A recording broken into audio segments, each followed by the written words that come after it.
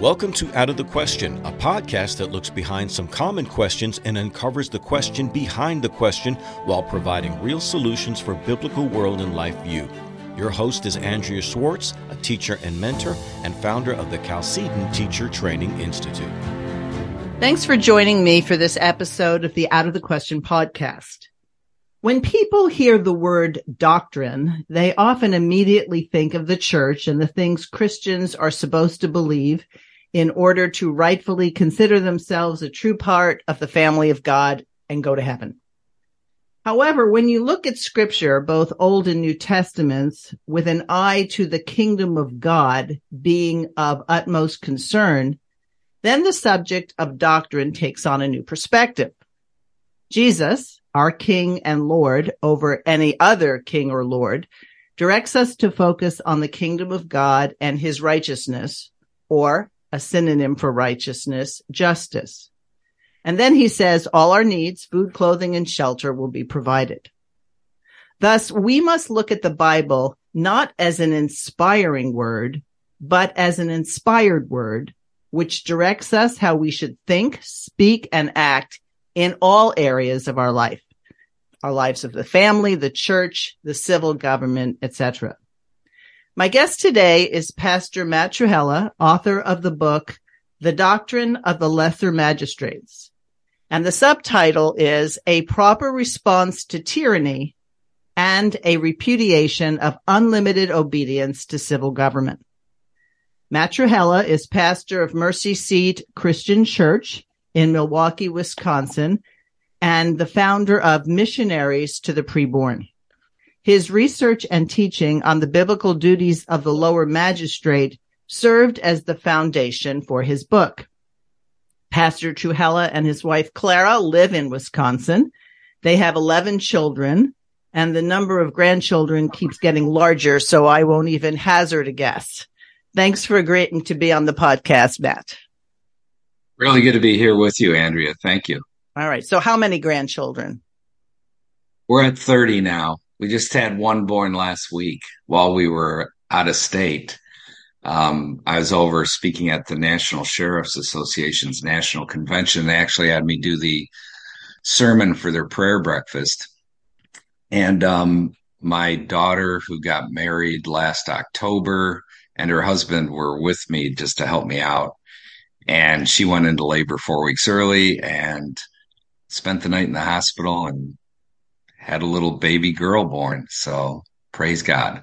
Well, congratulations. And apparently, never a dull moment in your family or extended family. Yes, lots of people.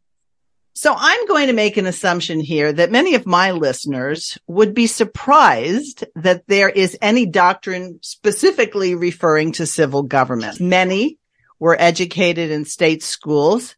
I think they probably, if they don't now, but prior to being aware that God's law word speaks to every area of life, would have considered civil laws in the neutral or, naturally derived.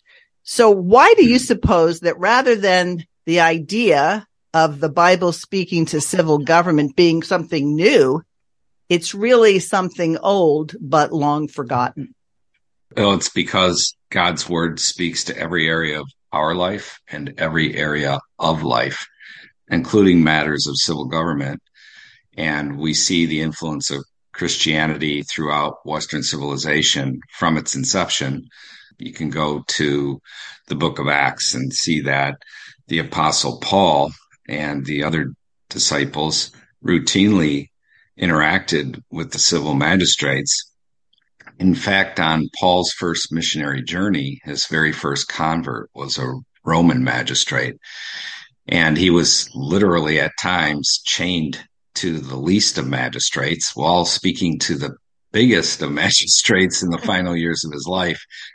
And there was no difference after that. The apologists came on the scene shortly after that, and they wrote their apologies to the emperor or to a Roman governor or some other Roman official, and then to the people, because based on Psalm 2 and other passages, they viewed Christ's kingdom not only for the individual, regarding redemption, forgiveness of sin, right standing with God, but they also viewed Christ's kingdom as impacting the nations of men. So they brought the word of God to the governments of men, while at the same time bringing the word of God and his gospel to individuals. That's extremely important for Christians to understand. The early missionaries were of the same mindset. Columba, went to the Picts and the Scots, routinely taught them as they were converted to Christianity about their duties regarding civil government and how civil government influenced by the word of God in Christianity is markedly different than one that isn't. And you see that with Patrick going to the Irish. You see it with Boniface going to the Germanic peoples. They all talked about civil government matters with the civil authorities. They all approached the civil authorities first, if not to win them to Christ, to at least get permission to preach the gospel and the word of God in their realms. So this was the thinking of Christianity. You follow it up through the Reformation, you see the same thing. The reformers viewed Christianity as impacting the civil realm. And what we have now in our day is actually a novelty. The last 150 years, it's been, well, yeah, we want a Christianity that has nothing to say about civil government matters. And as we can see, we're reaping the consequence because Christian men have abandoned the realm of civil government and have abandoned the magistrates. Let me stop you for a second, if I would. Define the word magistrate. We usually think politician. We think governor, legislator. But the magistrate is a term that applies to many. Explain it, if you would. Yes, absolutely. Yeah, the magistrate is an Old English term. It refers to anyone who possesses lawful public authority, whether by appointment or election. That's simply what a magistrate is. And we call it the doctrine of the lesser magistrate because it is a Christian doctrine, first formalized by Christian men in 1550 in Magdeburg, Germany, even though we see the doctrine in the Old Testament, in the New Testament, throughout the history of Christianity. And we even see it in non-Jewish, non-Christian nations, showing it's natural to man. It wasn't actually formalized as a doctrine until it was done so by the churchmen in Magdeburg, Germany in 1550. Okay, so I do want people to read your book. So I could have you go through your whole book, and you've already given a couple of references there, but it's important. I've been through your book twice now. And to be very honest with you, Matt, when it first came out, I was afraid to read it. And that may sound funny, but it just had the look of something that was going to challenge me, and I had to be ready for the challenge. And I do think people, when they approach your book, need to have the mindset that says, someone's not going to be spoon feeding me things. I have to think about what the author is saying in terms of what the Word of God says. And the very fact that you mentioned names, Patrick, Boniface, you talked about Paul being chained to a magistrate. I think it's important for people to realize that we have shortchanged the definition of liberty. We don't understand it because liberty has come to mean do whatever you want and nobody can tell you otherwise. And what we have is much more today of a soft and getting to be a harder tyranny because people don't know the history. They don't know that Christianity actually did change the world. They don't. And the truth of the matter is, Christianity, God's word, shows the role, function, and limits of civil government. And that's massively important because if people don't understand what the role, the function, or the limits of civil government is, then the civil authority is able to do whatever they want. And that's what we've had now because God's law and word has been thrown under the bus, not only by society, but by most of Christianity. The objective standard has been removed, whereby we know what is right and what is wrong, what is good and what is evil. And so the state is now able to make up law and policy and court opinion out of mere thin air, out of mere whim. And so evil is now called good, good is called evil. and we're in a mess. When I wrote my book on the Doctrine of the Lesser Magistrate, it was painful to keep it at, it's 120 pages, but I wanted it to be a popular work that got read. And I've been thanked by countless people. It's sold over 120,000 copies now. That it is to the point, and when people get it in their hands, it's something that they're like, even if they're not big readers, they will read it. Exactly. And consume it. And so I see the goodness of God in that. And the doctrine is so needed. When I got the prototype of the book, when it was published 10 years ago, prior to being published 10 years ago, I took it around for 2 months, Andrea. And everywhere I went, whether it's a cashier, somebody at the gym, wherever, I would have them read the back cover and tell me, what do you think of this? Would this be something you'd be interested in reading? Every single person, and there was well over 100, looked at me after reading the back cover and said, I would absolutely be interested in reading this. And about half of them then said, this sounds like something we need for America today. Mm-hmm. And then about half of those would say, after they said they'd read it, and it's so thin. So anyways, it was good to see that people were actually reading a book which pointed them to the Word of God and to Christ. And it shows that you had the pulse of your contemporary audience, in as much as these are people who've been used to television. They've been used to 30 minutes, 60 minutes, 120 minutes. Attention span has problems today, and you add social media to that. So giving somebody something that is easily understood and digested without being easy. See, it isn't easy. It's just accessible. So I really make that point because it's got to be for some people, Matt, and you tell me, because you market tested it. Did you get the reaction that said, how come I didn't know this? Oh, all the time. All the time. Yeah, people are astounded by it. And I'm greatly encouraged by it. I wrote it in a way that I thought a Christian would love to read it, and a non-Christian who is actually concerned about the state of their nation but doesn't know Christ would enjoy reading it. And clearly that's the case. And yeah. I've actually seen numerous people who, were involved in civil government matters but didn't know Christ because of reading the book. It was their starting point, Andrea, where they actually came to know Christ. And that's massively, I am a churchman. I've been pastoring a church for over 35 years now. And to see men come to him is massively encouraging. I speak all the time. I've spoken at hundreds and hundreds and hundreds of gatherings, purely political, Christian in nature, either one. And I regularly get at these meetings afterwards, people coming up to me. And this is essentially what they say. I gave up on Christ and Christianity years ago. But after hearing you as a minister talk like you did this evening, I need to relook at all that. That's encouraging. Yeah. Yeah. One of the biggest things we need in this nation is repentance and people being faithful to our Lord. And that brings up a very important point. And this will be reflective of the fact of how poorly people have been taught who bear the name Christian. It's been reduced to this personal interaction with Jesus Christ as if we don't have responsibility to our families, to the members of our church, to our communities, to our country. And so when you limit the relationship and the doctrines of Scripture to just your own personal salvation, you're actually being disobedient, aren't you? Yeah, well, it's the reduction of Christianity. Again, God's word speaks to every area of our life and every area of life. And what modern Christianity has done is reduced it all down to a sliver, that it only has to do with personal salvation. And that has had a huge negative consequence on the nation. And it's evident when you look at the culture today.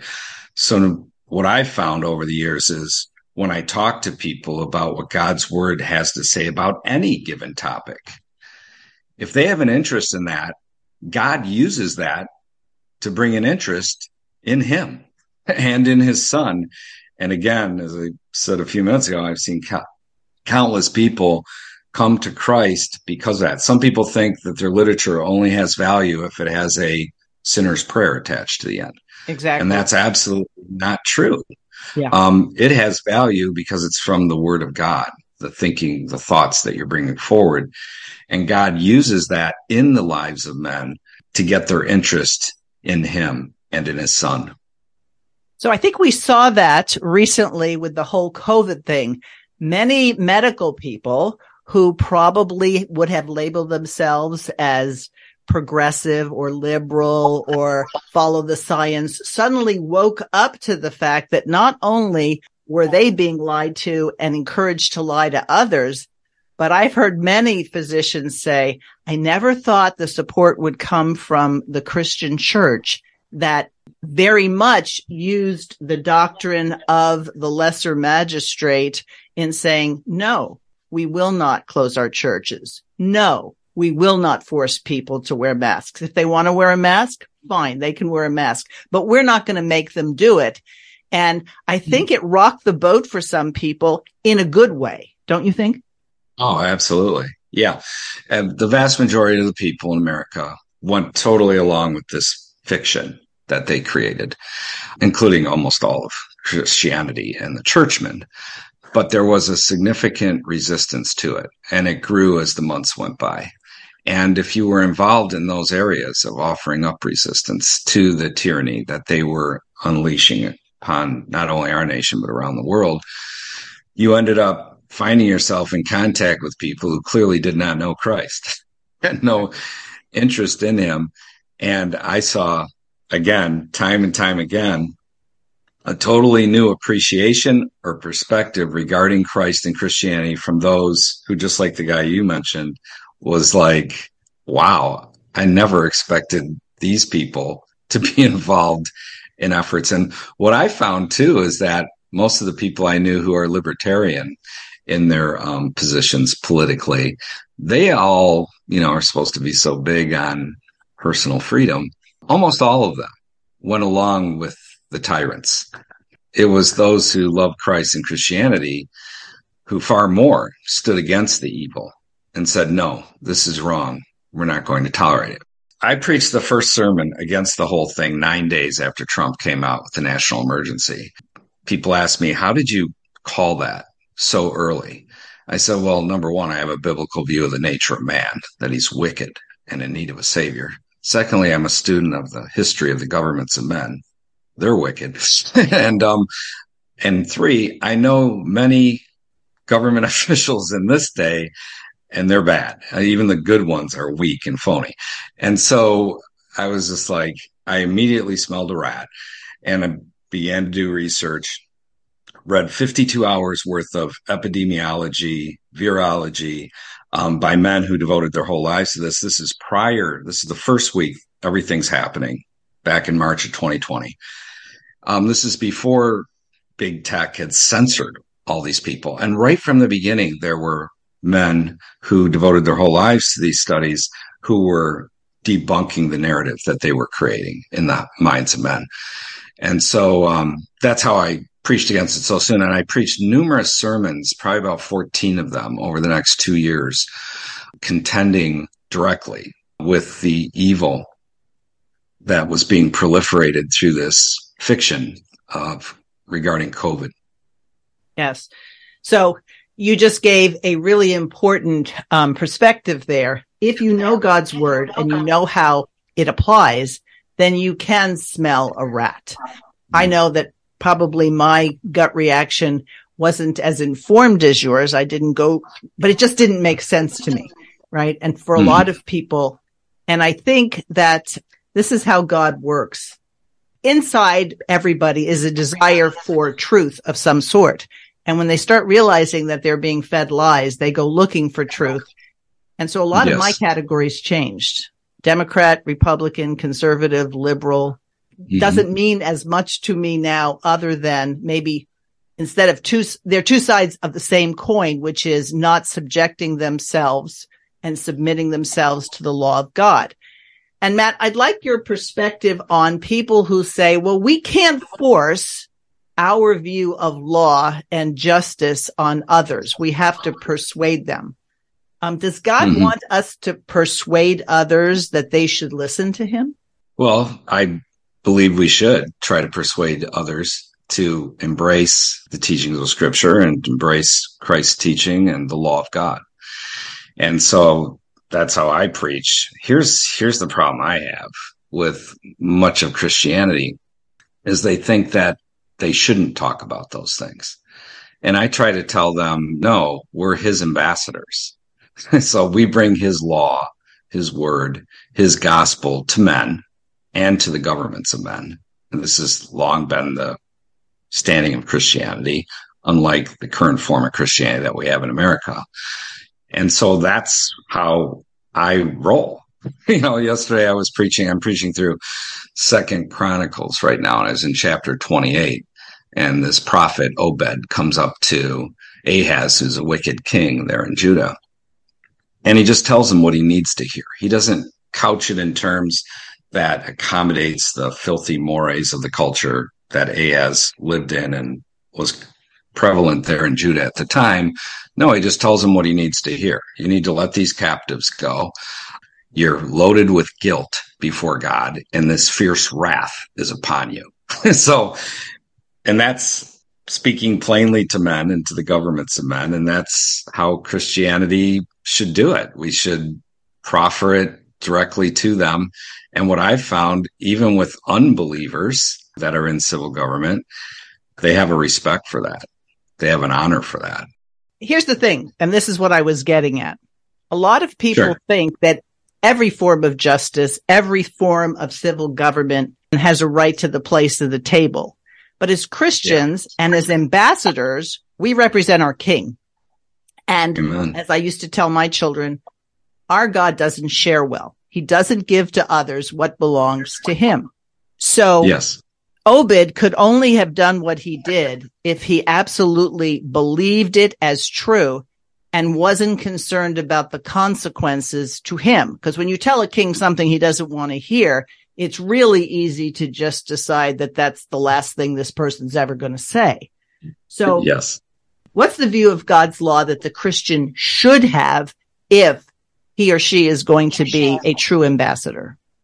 Yeah, that the law of God is I'm talking about the moral law of God is for all men of all time. And the way churchmen have broken it down over the ages, and I agree with, is that when you look at the law of God in Scripture, it has three parts to it. One is ceremonial. And of course, those things have been fulfilled in Christ. So we don't offer the blood of bulls and goats anymore. Those things are fulfilled in Christ. So we don't do that anymore. We don't offer the blood of bulls and goats anymore. It's Christ's blood that's efficacious for us through our faith in him. That's the first one. The second one is that there were civil laws made specific to the children of Israel in order to distinguish them as the people of God. These were laws that were incredibly opposite of the behavior and living of the pagan nations around them. There were not civil penalties attached to them for disobedience. And when we look at those laws, there's many laws within Western civilization where we find principles that we apply to our culture. So there's much goodness in those laws for application in our day. And then the third part is the moral law of God, where there is, you shall not murder, you shall not steal, where there is a civil penalty, you shall not commit adultery, and on down the line. There is a civil penalty for violating those laws. Those laws are viewed as all being applicable to all men of all time, to all nations of all time. And when nations rebel against God and violate those laws, God judges them. I mean, even the nations that were there prior to the children of Israel being brought in, when you look at Leviticus chapter 20, verses 22 and 23, God talks about, I judge them. You should not do what they did, or I'll do the same thing to you. Right. So this is important for people to understand that within Western civilization, for well over 1,500 years, the law of God, as found in Holy Scripture, was viewed as the objective standard by which we judge the governments of men, by which we know whether a law is just or unjust, whether it's good or evil, whether Right. it's right or wrong. And that's massively important for people to understand. And so today we think that we have to be good at debating things which the Word of God basically says you don't debate these things. We don't have to debate whether or not murder is correct. We know it's not. And just because we're applying it to the preborn doesn't mean it suddenly becomes okay. Or if God calls, or when God calls certain activities and practices abominations, we don't decide that, well, what people do in the privacy of their own home doesn't affect me at all. So Right. when it comes right down to it, we have to assert, just like Obed did to that king, this is what's going to happen to you. And I'm just telling you, this is what ambassadors do. We represent our king. We represent our governing authority. And you should know that when I speak, I'm speaking for him, and I'm not adding or subtracting what he wants me to say. Amen. And when you look at where we're at now, like just a couple of weeks ago, Uganda passed a law regarding homosex, criminalizing it with proper penalties regarding such behavior. And what did we see from the Christian churchmen here in America? Oh, they sided with all those condemning it. They sided with all the homosexuals and their surrogates to condemn what Uganda did. And that's where we're at regarding the law of God. The American church and with American Christianity, they abhor it. And look, once you remove the law of God, whose law is then going to become preeminent? Because there is no neutrality. Neutrality is a myth. Someone's law and policy and worldview is going to reign. It's going to govern in nations. And so if you reject the law of God, whose law are you going to use? Who's the objective standard then? You, me, society as a whole, the Supreme Court? It's an insanity. And, for people who think that, well, we should have no government at all, because I run into people like that with some regularity, both Christian and non-Christian. And I always point out to them that that's never going to work because every time it's been tried down through the history of men, it has ended in complete debacle and misery and bloodshed because it's a denial of the nature of man, that he's wicked in need of a savior, and that God himself instituted civil governments amongst men. Exactly. So when you made the point that we'll have a different governing authority, it all boils down to what is your voice of authority? Who says so? And why does it matter? And what happens if you don't do it? So we have current blasphemies today from our civil government. If you don't agree with climate change, if you don't agree with the government telling you how you should deal during a pandemic, where you can go, where you can't go, things like that. So the resistance, and we are supposed to resist tyranny because we're supposed to be lovers of liberty.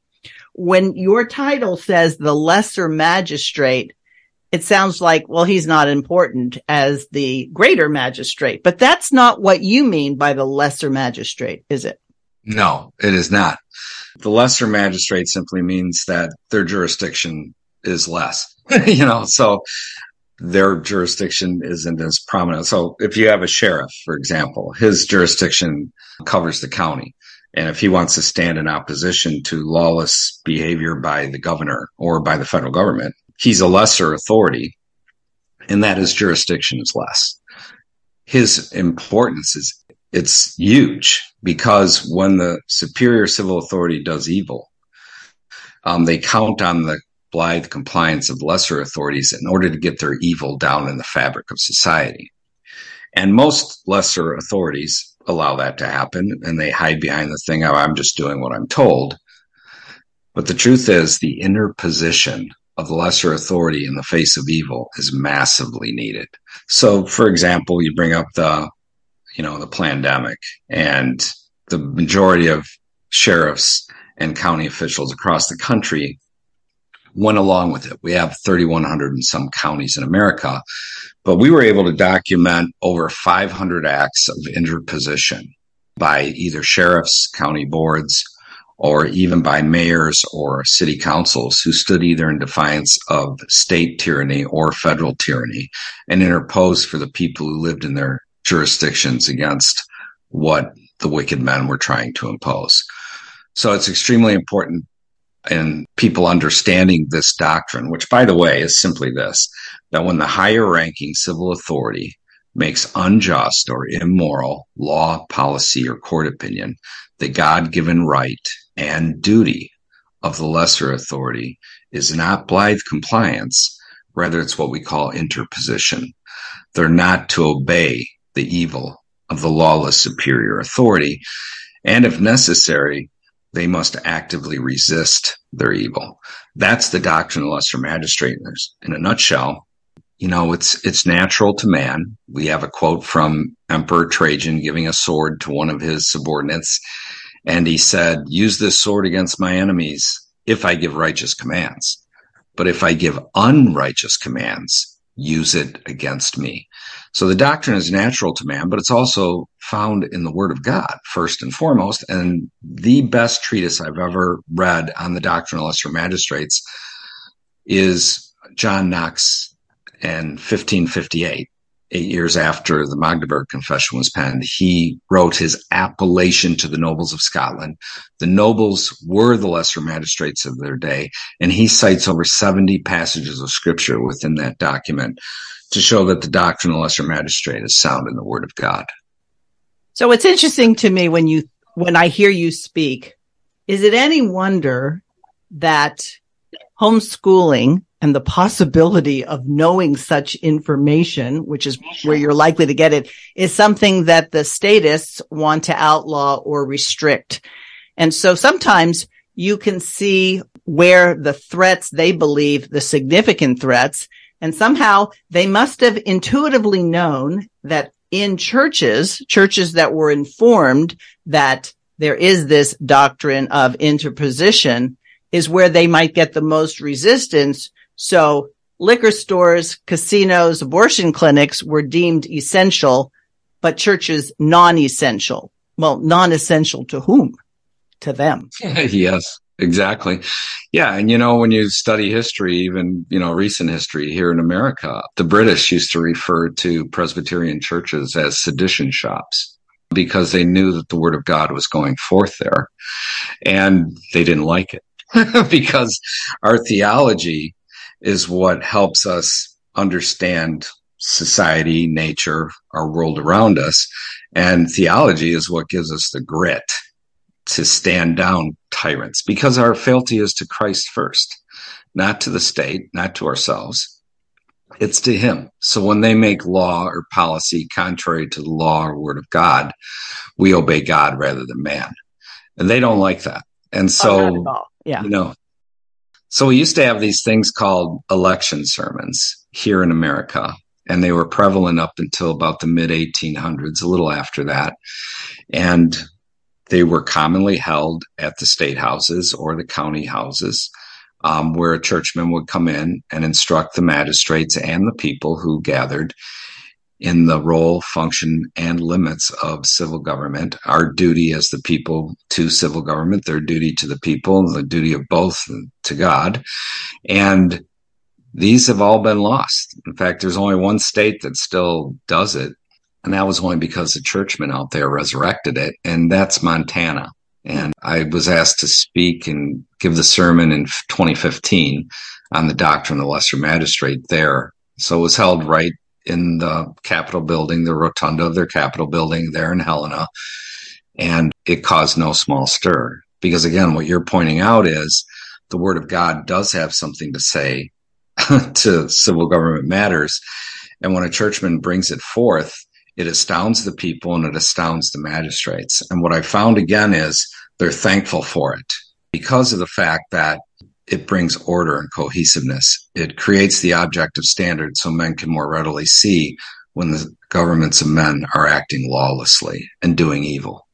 So Chalcedon's founder, R.J. Rushdoony, if he ever had something that he said over and over and over again, when we think of government, we shouldn't just think civil government. We should think self-government, family government, church government, the government of businesses, associations, educational institutions, and that the last and probably the least powerful should be civil government, because if all those other governments are operational, then the civil government by definition wouldn't have to be very large. Correct. No. And Rushdoony was a great scholar and influenced me as a young man. And yeah, our founders here in America pillared for us a true federalism. I'm not talking about the federal government. I'm talking about federalism. And in a federalism, all of the great governments of God matter. Self-government, family government, church government, and civil government. And each has their own role, function, and limits. There's a little overlap with some of them between each other, but very distinguished in their role and function for the most part. So in a true federalism, you don't have like a statist hell, which we live in now. You actually let family government do what it was meant by God to do, self-government do what was meant by God to do, church government to do what was meant by God to do. Now we have had the state invade self-government, and the state has invaded family government. And unfortunately, the churchmen have overwhelmingly played the whore and handed church government over to the state. And so we live in a statist hell at this point. But in a true federalism, when it comes to civil government, our founding fathers pillared multiple levels of government, multiple branches at each level. Why? Because they all held to a biblical view of the nature of man, that he's wicked and in need of a savior, namely Jesus Christ. So they didn't want power to reside in one man's hand. I mean, they were throwing off the monarch, right? Nor in a small group of men's hands, like an oligarchy, which SCOTUS has become in our culture now. No, they wanted multiple levels, multiple branches, so that if any one branch or branches began to play the tyrant, another branch or branches would check them, would interpose against the evil that they're doing.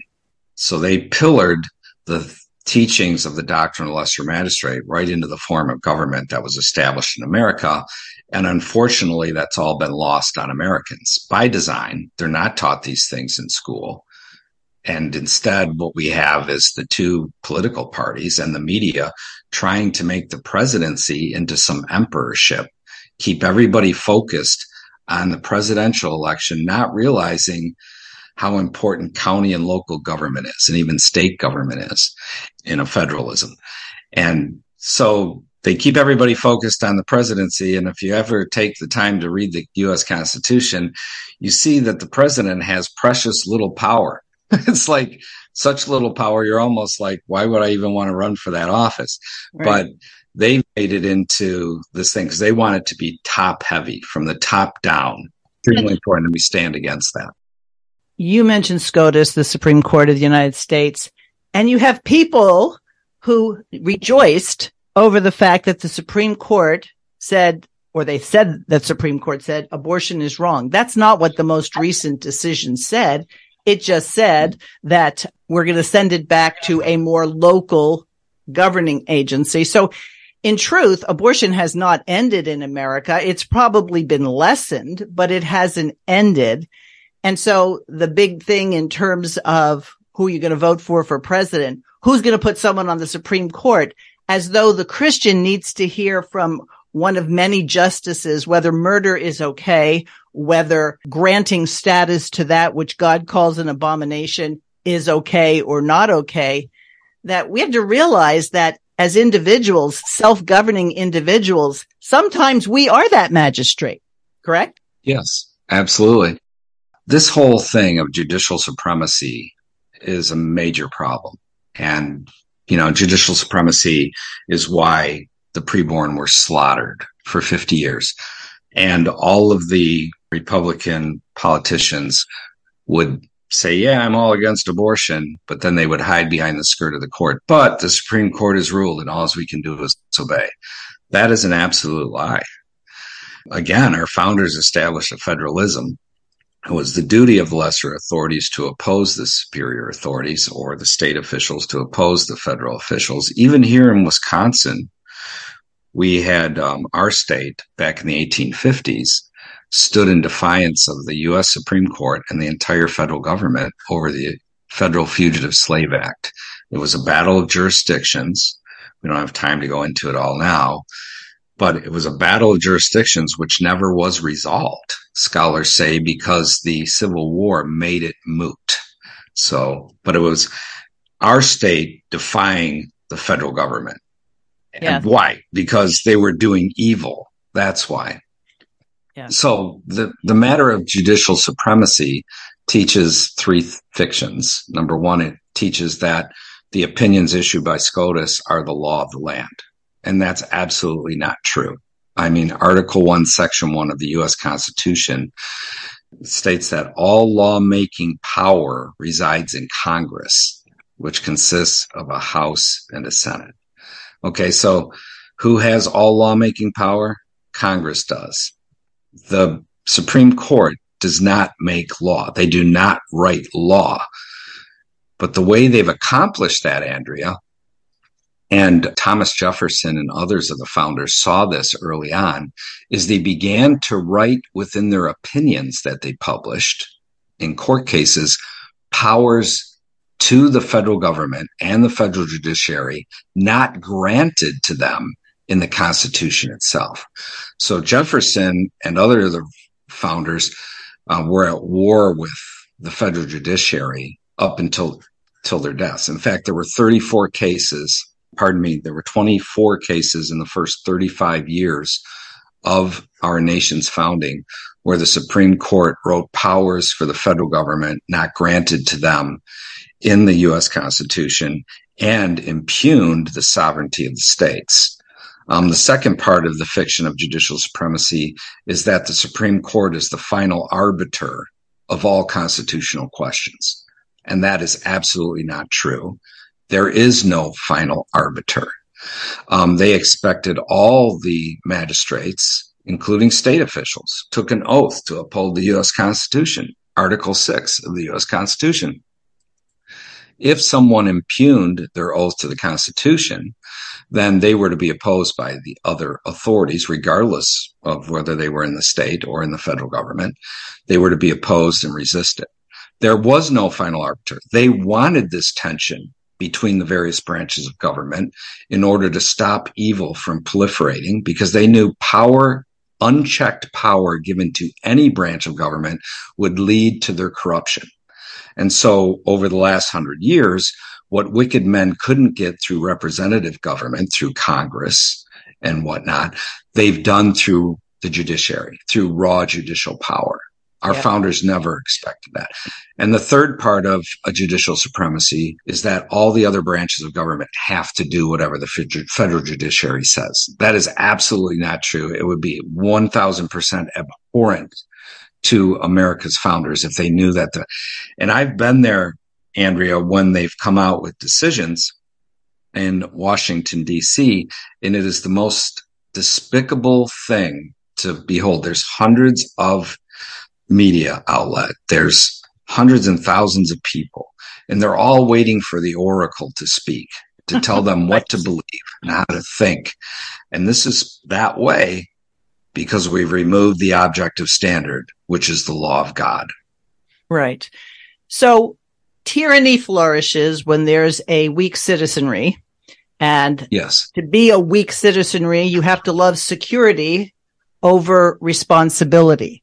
So the best kind of government for a lot of people is when the House and the Senate and the executive, they all agree with each other. Well, if they're all agreeing with each other, something must be wrong, because that isn't the nature of man. And so if you understand your Bible, you will know, as you have mentioned here, that sin is at the root of evil and nobody is exempt from it. And the standard must be God's word. So in your book, you talk about the power of the three boxes. I think that was probably among my favorite parts of the book. Explained the three boxes and the power it gives to the people. Sure. Yeah. The first is the ballot box. So if you have corrupt, wicked officials, you're able to vote them out. Of course, that's all in question now. Whether we even have that box anymore, right? The second box is the jury box. And the jury is important because they can interpose against evil. So juries are told by the judge, they're given a list of how to think about something. They're called jury instructions, but they don't tell them the most important part. And that's this. If a jury finds a law to be totally unjust or immoral, or applied in an unjust or immoral way, they are able to find the defendant not guilty. We had that actually happen here about 6 years ago. We had a farmer who was creating a crime wave because he was making raw milk available to people in his community. And so our government went after him. He was looking at several years in prison. He was looking at hundreds of thousands of dollars in fines. And even though he violated the law that was on the books regarding raw milk, the jury found him not guilty. So that's extremely important to know, that the jury box acts as a check against tyranny by governments. But the people on the jury need to know what their authority is, and most of them don't. And it's an important box. And as tyranny increases and more people's own ox gets gored, so to speak, they'll begin to study and to understand about these things and why our founders established them. It's because they came out from underneath tyranny. They were fleeing tyranny. They understood the importance of the ballot box. They understood the importance of the jury box. And the third box is the cartridge box. Our founders wanted an armed citizenry, and rightly so. I mean, you look at like when the pandemic was going on, what they were doing to people in New Zealand, what they were doing to people in South Africa, Australia, Canada, where the right to bear arms is not like America. And look at how they were treated versus how we were treated. I believe first and foremost that was because we possess arms. Yes. Our founders wanted us to possess arms for three reasons. They said, one, it was to put down unlawful insurrections, to help put those down. And secondly, they wanted it to repel foreign invaders. We get invaded by a foreign government, help repel them. And third, they wanted the citizenry armed here in America to act as a check against the tyranny of our own government. And those things are still important to today. Those are timeless biblical principles. These things are found in Scripture and were applied to American life. And even when the pandemic took place here, we had our first 5 weeks into it, big gathering of about 5,000 people protesting it at our state house. And there was probably about 80 or 90 people who came out with firearms, totally kitted out, armed to the teeth. Many of the people were saying that, we should tell them to leave. We don't want to be associated with them. The media will make us look bad. And I told all those people, you should actually thank God for every one of those people with their arms publicly displayed, because these government officials need to be reminded that we are an armed citizenry. That's massively important. And they need to be reminded that men fought, bled, and died for the freedoms we possess in order to carry those arms. And I told them, you should go over there and thank them, and shake their hand for open carrying. I do that all the time, Andrea. Whenever I see someone open carrying, I always go out of my way to walk up to them and shake their hand and thank them, because I know they get harassed enough by other people or law enforcement for doing that, even though they have the right to do it. So anyway, that's the third box, is the cartridge box. And I think it's good for people to be aware of it, remember it, depending on if they ever knew it before.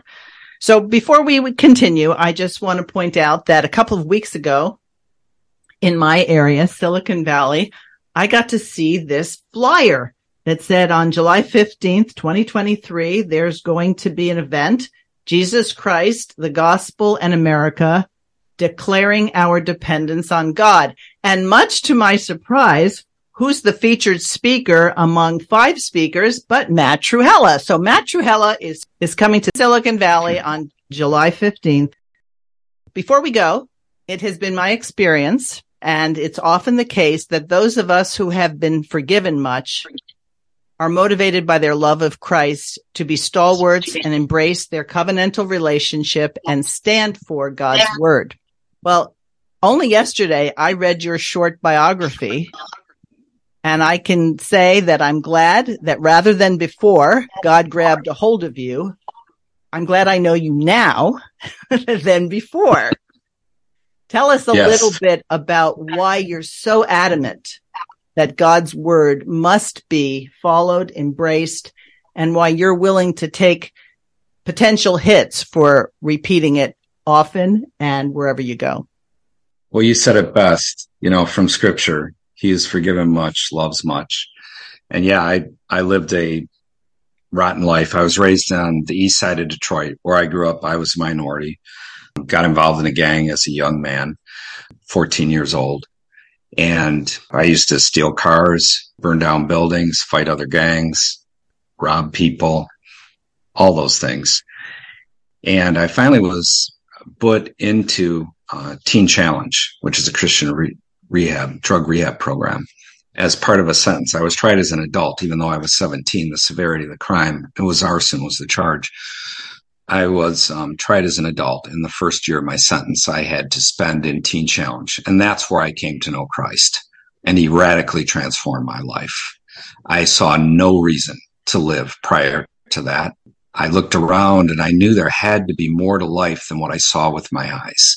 I couldn't believe that we just do this for 60 or 70 years, go to work, get high each night. This is assuming you made it to marriage. And then, get 2 weeks off of vacation. You do that each year. And then finally you die. That's it. And when I came to know Christ, it was a radical transformation. And so I've shared my testimony thousands of times. I do a lot of street ministry at busy locations and at universities. And I've found, Andrea, over the years that regardless of how hostile the talk or situation may be, when I talk about what Christ did in my life, people get quiet. And I usually keep it to 8 to 10 minutes, but they listen. Mm-hmm. It changes the dynamic of the tone of the conversation dramatically, because I always tell people this. The only verse that the wicked know is judge not lest you be judged. But while they're quoting that verse, they're judging you the whole time. They have you completely stereotyped. And as you know, there's bad stereotypes of Christianity within our culture made by Christians themselves. But more so, there's the university professors, they hate Christ. They hate Christianity and they demonize it. And so I always tell people, one of the biggest things you're doing is de-goblinizing yourself when you're out at the university. And so you have to be patient. You have to be tenacious. You have to be just honest, just be yourself. And also you need to love people, because people can sense if you love them or not. Mm-hmm. I've seen time and time again where people 2 hours, 3 hours into our conversation put out their hand and say, that was the best defense of Christianity I've ever heard of in my life. So anyways, I think it's extremely important that we do it. I got a website called howjesuschangedmylife.com. I set that up 5 years ago. I wrote out my testimony, had to leave a lot out. It's already, I think, 25 pages long there. And, but one of my sons kept pushing me to do that. And I finally did it. So if people, I thought that website would be taken, howjesuschangedmylife.com. Mm-hmm. But no taking it. I got it for $2.99. So everywhere I go, I put out these little cards and hand them to people or leave them like in the credit card slot at the gas pump or wherever, and talk to people about the Lord and point them to him. And he did a great work in my life. And, he's done a great work in all of our lives, whether they're as dramatic as some or not. And I think what people don't understand is that the word martyr in its original meaning meant someone who testifies, someone who gives testimony. Yes. It so happened that the people who gave testimony for Jesus Christ were killed. And so we've associated that with martyrdom. But that's what all of us have. Those of us who know the Lord, we have this personal testimony that speaks to a God that's in charge of all things, including us. So I never want to minimize the idea that personally we have been saved. but the idea that we're saved for a purpose, not just to be free from torment, because sometimes, and you haven't mentioned it here, but I'm sure you're at the receiving end of a lot of hate, but that doesn't stop you. No, absolutely not. And that's well said by you. Right. Christ saves us from something, namely our sin and his just wrath, but he also saves us for something, to live our lives in service to him who died in our stead, and to live faithful to him, to do those things which are dear to his heart. Extremely important for us to do. And I can't thank him enough because, as I said, I saw nothing to live for prior to knowing Christ. And I think a real testimony to the power of regeneration is that when I read it, I didn't know your background. And I'm like, really? Matt Trewhella? That was Matt Trewhella? Right? So the fact that you're so transformed is a testimony to the power of God in the life of someone he has chosen. That's right. And I love that you pointed out that the word martyr didn't just mean someone who died for the faith. It was the fact that we're all his witnesses, whether he has death for us in faithfulness to him or not. And I recently preached a sermon on the Scottish Covenanters. And that was one of the things I pointed out, what you said there about the martyr, that it's all, we're witnesses. We're all his witnesses. And so we should be.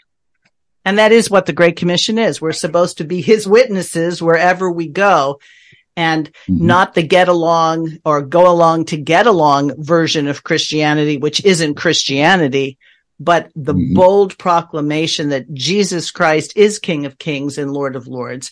And that's why I appreciate your work. And I doubly appreciate the fact that in a couple of weeks, I'll get to meet you in person, which I've never done before, because you're going to be in my backyard. That is awesome. I look forward to it. I look forward to being out there. Yeah. Should be a good gathering. Yes. And just for people who aren't going to make it out to California, where can people find out where you're going to be appearing and ways to follow you and get more information about that, what you do?